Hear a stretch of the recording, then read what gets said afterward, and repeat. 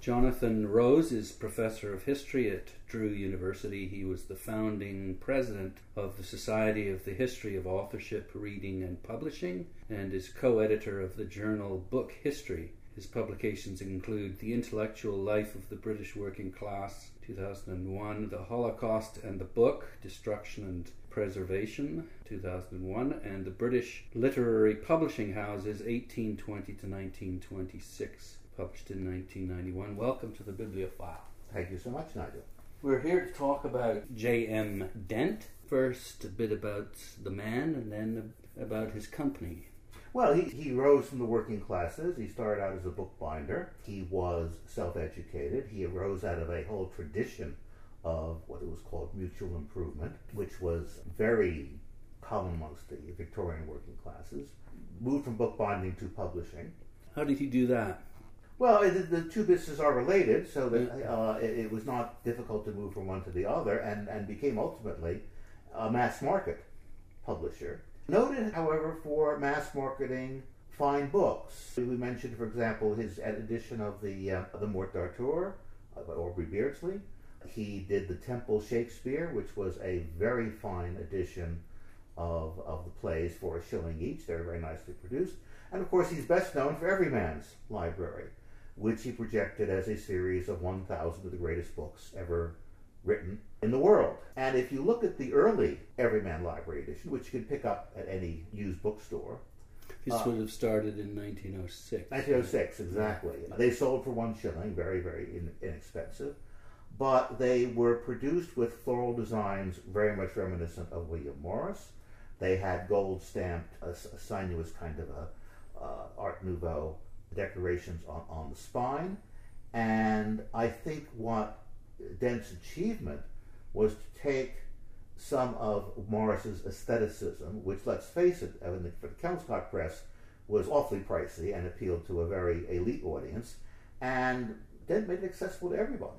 And I think his whole mission in life was to take the arts, the book arts, the literary arts, and make them available to the masses, and succeeded brilliantly, I think. And great content too, the content that he thought was the best. Yes, and today maybe some of his choices would seem a little bit old-fashioned, and of course he did generally pick out of copyright books.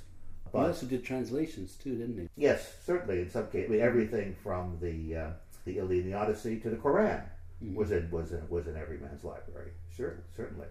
Why do you think he is so successful, and the Everyman's Library is the most successful series that's ever been produced? Because he certainly wasn't the first one to do it. No. Walter Scott, for example. The Walter Scott series, John Bell's very early series, we have found over 100 editions of the cheap classics going back to the 19th century. This was not itself a new idea. What was unprecedented was, first of all, the scale.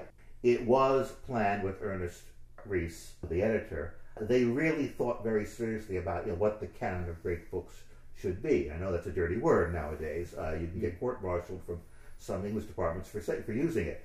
But they really felt that, yes, there are certain books that everybody ought to be familiar with.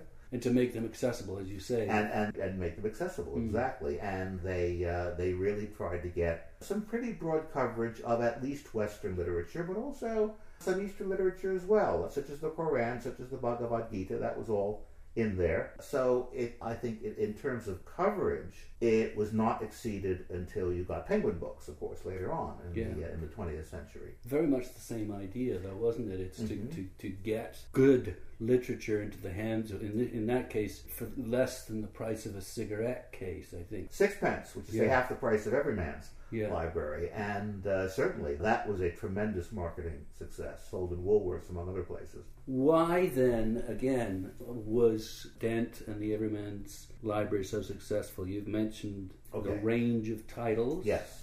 Okay. A number of things converged in the early 20th century. First of all, you'd finally achieved universal literacy. Everybody at least went to primary school. Now, it's true, the working classes usually could not go much beyond that. But that left a large number of working class people who hungered for further knowledge, further education, so you educated yourself. Because they wouldn't have been accepted into university. Well, exactly. Or even opportunities for secondary education were extremely limited.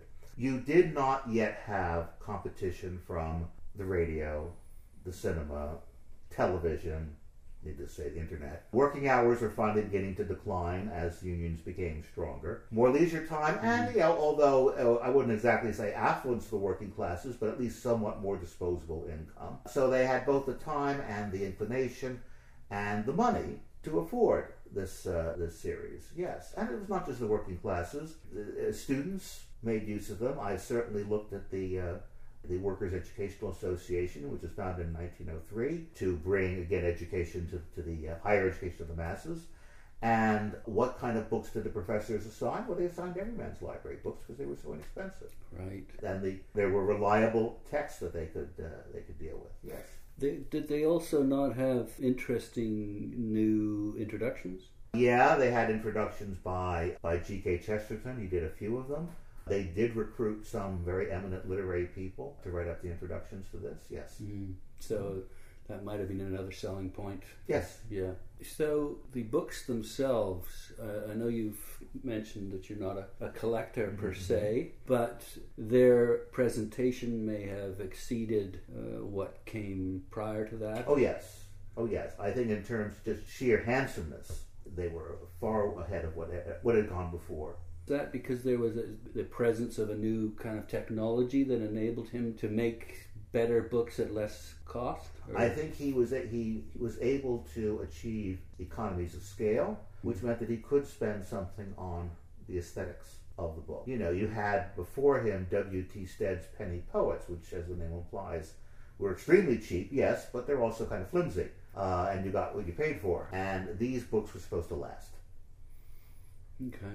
Was he involved in the actual design, or did he have? No, he hired designers, and some of them were Eric Ravelis. I'm not quite sure who did that, but he did employ.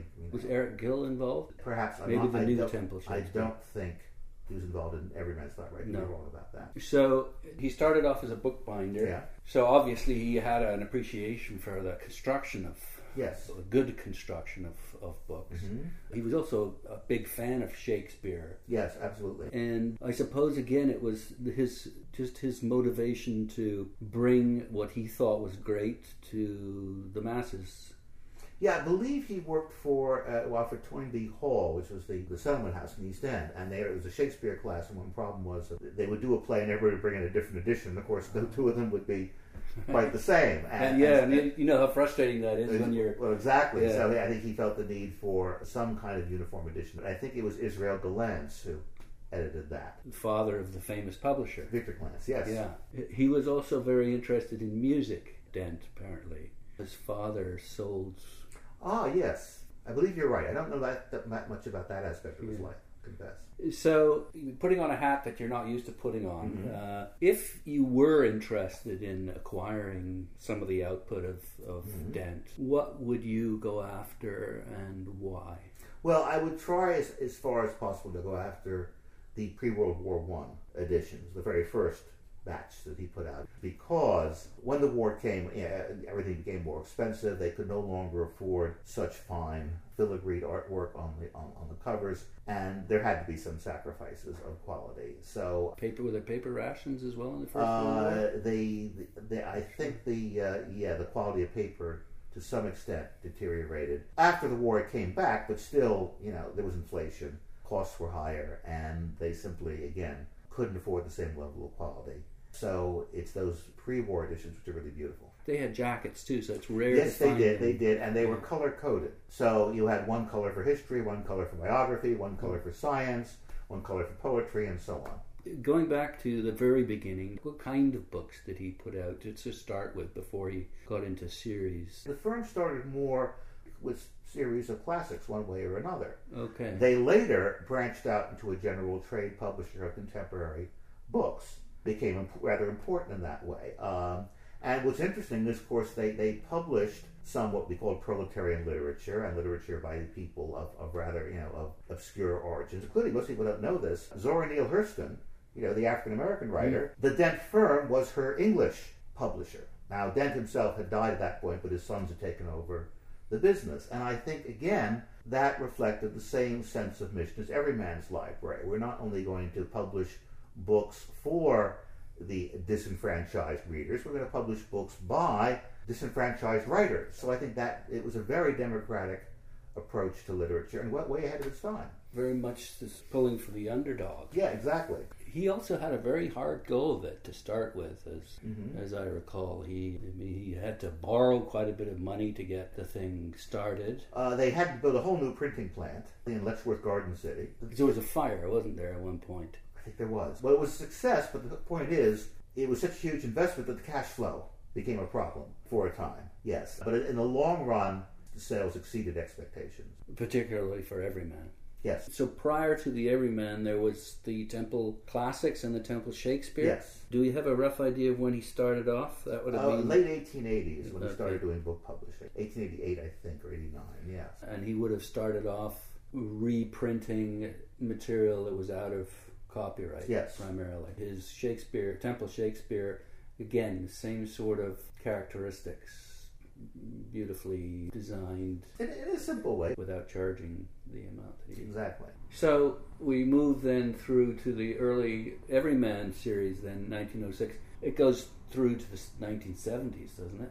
It does. Now it's still it was taken over by another firm more recently. It's still going. Very different kind of design and very different kind of mission, but basically it kept going as long as the firm did, because certainly for the academic market, it was, I still have Everyman editions of Froissart, for example, that I got picked up in college back in the 1970s. Because, yes, they were cheap and they had all the classics there, and they were great for students. Obviously, a key element of the success then was, first of all, the fact that there was a population in England that... Yeah. And the United States. They were distributed over here by the Dutton firm, E.P. Dutton. So there was that part of society that wasn't going to continue their education but wanted to learn. And then I suppose post that there would have been, particularly in the United States, lots of students. Yes. And professors that would have grown up with it, I suppose, as well. Right. And just assigned it. Anything then other than the series that stands out? They published Dylan Thomas, because that came much later, long after J.M. Dent died, but the firm, Richard Church, who was a poet in his own right, was their poetry editor. And he raved about Dylan Thomas. He did. Now, of course, Dylan Thomas said some very nasty things about him. And it's true, Richard Church had rather, should we say, middle-brow taste in poetry. It's not something that would appeal to the Beat generation, for example. But he recognized, Dylan's talent and cultivated it, yes. Certainly as this firm evolved, they got more and more into publishing contemporary literature, yes. Well, his sons took over, as I say, that later on, and his nephew and so on. And then again, Church was, of course, I think very important. And if you want to understand 20th century poetry, he's a gatekeeper and a midwife, so to speak. I mean, the very fact they can make poetry pay says something about both the Dent firm and also, of course, about the reading public at the time. I know Gollancz particularly took on fascism and Hitler in the 30s. Yeah. Is this something that you saw in Dent? Not quite in the same way. I think in many ways, of course, Gollancz and even Penguin were more political than the Dent firm. I think while, again, they had a very democratic approach to literature, I think they tended to view it as something apart from politics. Das Kapital did eventually make it into the Everyman's Library. I think Dent himself was opposed to it. But once he died, then his sons brought it into the series. His own politics, I think, were very liberal, but not socialistic. He has a very interesting look. He's got a long beard, and I don't know, would that have stood out? Would his appearance have been a bit eccentric at the time? Or it was probably even before the war viewed as a little bit old-fashioned, maybe. He did have the look of a Victorian sage. That was perhaps something that the Dent firm was never able to shake. It was definitely not an avant-garde house. It was very focused on the past. One of their ventures, which was not terribly successful, they actually published a magazine, Everyman's magazine. The idea, it was a weekly magazine devoted to the classics. Well, when you think about it, does this make any sense at all?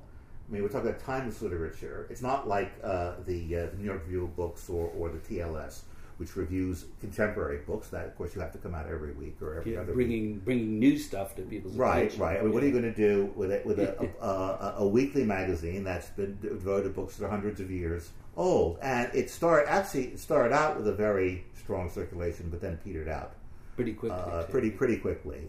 They did have some reviews of contemporary books, but they were not hep to the really modern currents in literature. So that has given a somewhat musty odor to the whole Dent enterprise.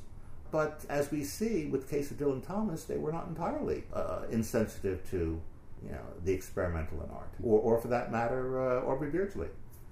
Well, yeah, I mean that really does stand out because Beardsley was considered to be very risque and quite the opposite of the staid. Dent was Catholic, I think, was he? Or not sure, actually. But certainly not in line with what you've just discussed. Mm-hmm. He could be oddly puritanical. Some of the 18th century novelists, English novelists, which, let's face it, were a bit raunchy, he held off including in the series. And again, his sons had waited for him to die, and then they brought them in. Okay. He was a Victorian. That's part of it. But he's the one that found Beardsley, though, no? Yeah.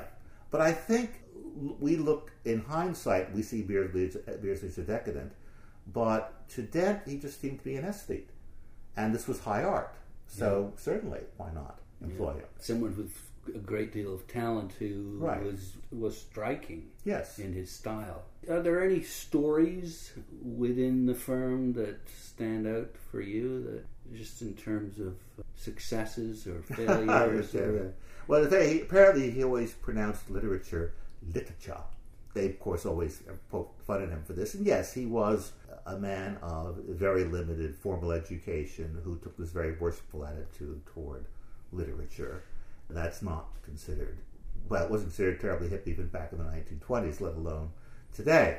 But he wasn't putting on airs, though, was he? I wouldn't say putting on airs. No, amongst that generation, there was this very worshipful attitude toward the great books. It was post-Darwin. I mean, you could no longer invest that much belief in the good book. And so you transferred that sense of reverence to the great books. And, of course, both the Bible and the Origin of Species are in every man's library. They both made it in. And the idea was, you read all of it.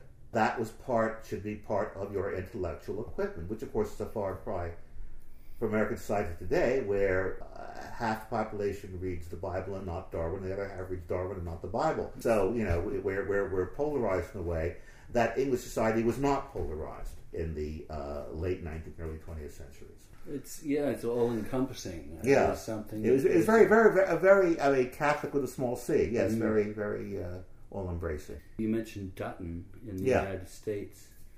Do you know much about Dutton? Was Dutton Canadian, or did he have a Canadian? I actually know very little about that, but it was certainly an American firm. For scholars, I've been to the archives, and there is a ledger book which tells you exactly how many copies each Everyman's Library volume sold in each year, both in the UK, which of course was Dent, and in the US, which was Dutton. Mm-hmm. So if you're trying to measure the relative popularity of different classics, it's a goldmine. I've always thought it should be put online somehow. Yeah. Is that in Chapel Hill? It is in Chapel Hill, yes. They've got the archives down there. And was there a good relationship between the two? I wasn't aware of any friction. I think it was a fairly passive relationship. I mean, simply, it was Dent who was the Dent firm that was obviously publishing the books, and Dutton was simply the distributor in the U.S. I don't think they played a terribly active editorial role. They were just happy to accept whatever Dent published. And they had their title page put on. It's just another market for the same product. What happened? Did it get swallowed up like so many other firms? Yeah, now it was absorbed by, was it Weidenfeld and Nicholson? Ultimately, yes. It was the whole Dent firm was. And I'm speaking with Jonathan Rose, book historian. To use a modern term, it's quite clear that one of the strengths of the company must have been marketing. Yes. to use this modern term, branding, that everyman brand. Do you have any sense of what they did to get their message out to the mass? They certainly advertised. My sense is that the Everyman series was a success from the starting gun. In fact, they were overwhelmed by the number of orders, and they simply did not have the printing plant or the distribution system often to keep up. I read that he was so overwhelmed at one point that he was concerned because he couldn't put any more out, because he had to keep reprinting the first ones that he put out. Right, yes. But it was not so much a matter of publicity on the firm's part. It was that there was so much attention paid in the press, newspapers, magazines, to literature at the time. You had several weekly reviews. You had monthly magazines like The Bookman. Every newspaper had a literary section, and they covered new books, they covered old books, they had profiles of authors and so on. And this is not just the London papers, little provincial papers would do this. So whenever a venture like this took off, it would just get publicized everywhere for free. It's like there's no competition. There was no competition from other sources of media. True, There's certainly other publishers out there trying similar things, but again, they don't stick in the memory, or the historical presence of this Everyman's Library is so huge it obliterates everything. Were there other series that were going on at the time that? Oh yes, and it'd been going on for a century or more. The earlier series, again, were not as attractive, and also they were very miscellaneous collections of out-of-copyright literature, in the sense that this was planned out by an editor who said, look, we've got to cover all the national literature's got to cover all historical periods. It was like a plan that the reader could buy into. Right, exactly. And by the way, they gave a lot of coverage to American literature at a time when there was virtually no interest in academic circles in Britain. Cambridge University did not grant a PhD in any aspect of American literature until the 1960s. F.R. Leavis, the great critic at Cambridge, one of his colleagues suggested that maybe they might actually include this fellow William Faulkner in the curriculum. Oh, no, he said. The Americans just toss him in to try to prove they can produce great writers, But Dent's series included Moby Dick at a time when Melville was relatively little known, even in the United States. And I think that was, in fact, he helped spur the revival of interest in Melville. Isn't that ironic, too? It takes a British publisher to revive the reputation of it. And there was the Federalist Papers, and there was the speeches of Abraham Lincoln. So all of that, James Fenimore Cooper, and all of that went into the series. Yes. Again, I suppose partly because it's their canon. Yeah. But partly, I'm sure, to appeal to an American audience. I'm sure they had the Dutton market in mind when they did that. Yes. I would say, just looking at the whole history of publishing, they were concerned about literature. They were concerned about literary art. They were certainly also concerned about the bottom line. And that has been true of every great writer, literally since Shakespeare. Compared to some of the other publishers at the time, how big were they? Certainly by the 1920s, they were one of the biggest publishing firms. So they would compete with Murray and Macmillan and Blackwoods, yes, certainly. Your study of Dent, and you've studied obviously all sorts of publishing firms. What impression are you left with? What lesson does he leave the scholar, the book scholar? He was a product of his times, which is, say, late Victorian and Edwardian. He achieved great success at a moment when, again, there was this huge market for the cheap classics. To some extent, the firm did not adapt, I think, to changing times. It always had that rather old-fashioned air about it, which may explain, of course, why it was ultimately swallowed up. But still, a pretty good run of almost 100 years. Well, it's a good point, yes. But to keep going, you have to have a list of new authors. Keep refreshing it. And once a firm starts to rely on its backlist, it's the beginning of the end. They can coast for a time, because all you have to do is keep reprinting the books you published before, and actually it can be quite profitable. But eventually people are going to lose interest in that, and then you will simply not have the revenue stream. It's almost as if they, well, you've mentioned they became textbooks. Yes. So a big part of their sales would have come from the educational sector. Yes. And no doubt they profited from the expansion of higher education after the Second World War. So that would have been another boost that would have kept them going for the time that it did. Yes. So a bit stodgy, but very successful in their formula. That's a good way of summing them up, yes. What about dust jackets and things like that? Are there any particular designers that are associated with the firm? It changed over time. Names don't immediately come to mind. I mean, sales that were in the millions, if you talk about the whole series, tens of millions over time. That's absolutely, it's stupendous. And it was a privately held company throughout the whole family. I know a couple of his sons died in the war. Yes. One of the first books he published after the war was Henri Barbusse, Le Feu, or it was translated as Under Fire, which is, of course, this very disturbing novel of World War I trench warfare, in a way anticipating all quite on the Western Front, but written in this case from the French point of view. So I think that Dent was, if not a pacifist perhaps, but certainly anti-war. His wife died quite young as well. Yeah. So the man obviously had all sorts of tragedy to deal with, and yet persevered. Yes, not uncommon in that generation. Yes. Disease was one cause, and obviously, and the war touched almost every family. Did he become interested in other fields because of changes in his life? I don't think he evolved a lot. I think his tastes were sort of fixed in the 1880s and didn't change a great deal. Although, again, his picking the great canon that he picked, it doesn't really have to evolve, does it? Exactly. I know at one point he said something like, if you have the King James Bible and the works of Shakespeare, you've got a pretty good handle on human nature, how to live. Right. In effect, you think he was trying to educate the working classes? Oh, absolutely. Was his mission? And yes, there was a sense of mission about it. And in a more cynical age, that didn't go over terribly well. But when it began, there was a real sense of enthusiasm among the public for that kind of thing, yes. Thanks for sharing your knowledge and enthusiasm with us today. It was a real pleasure. Thank you.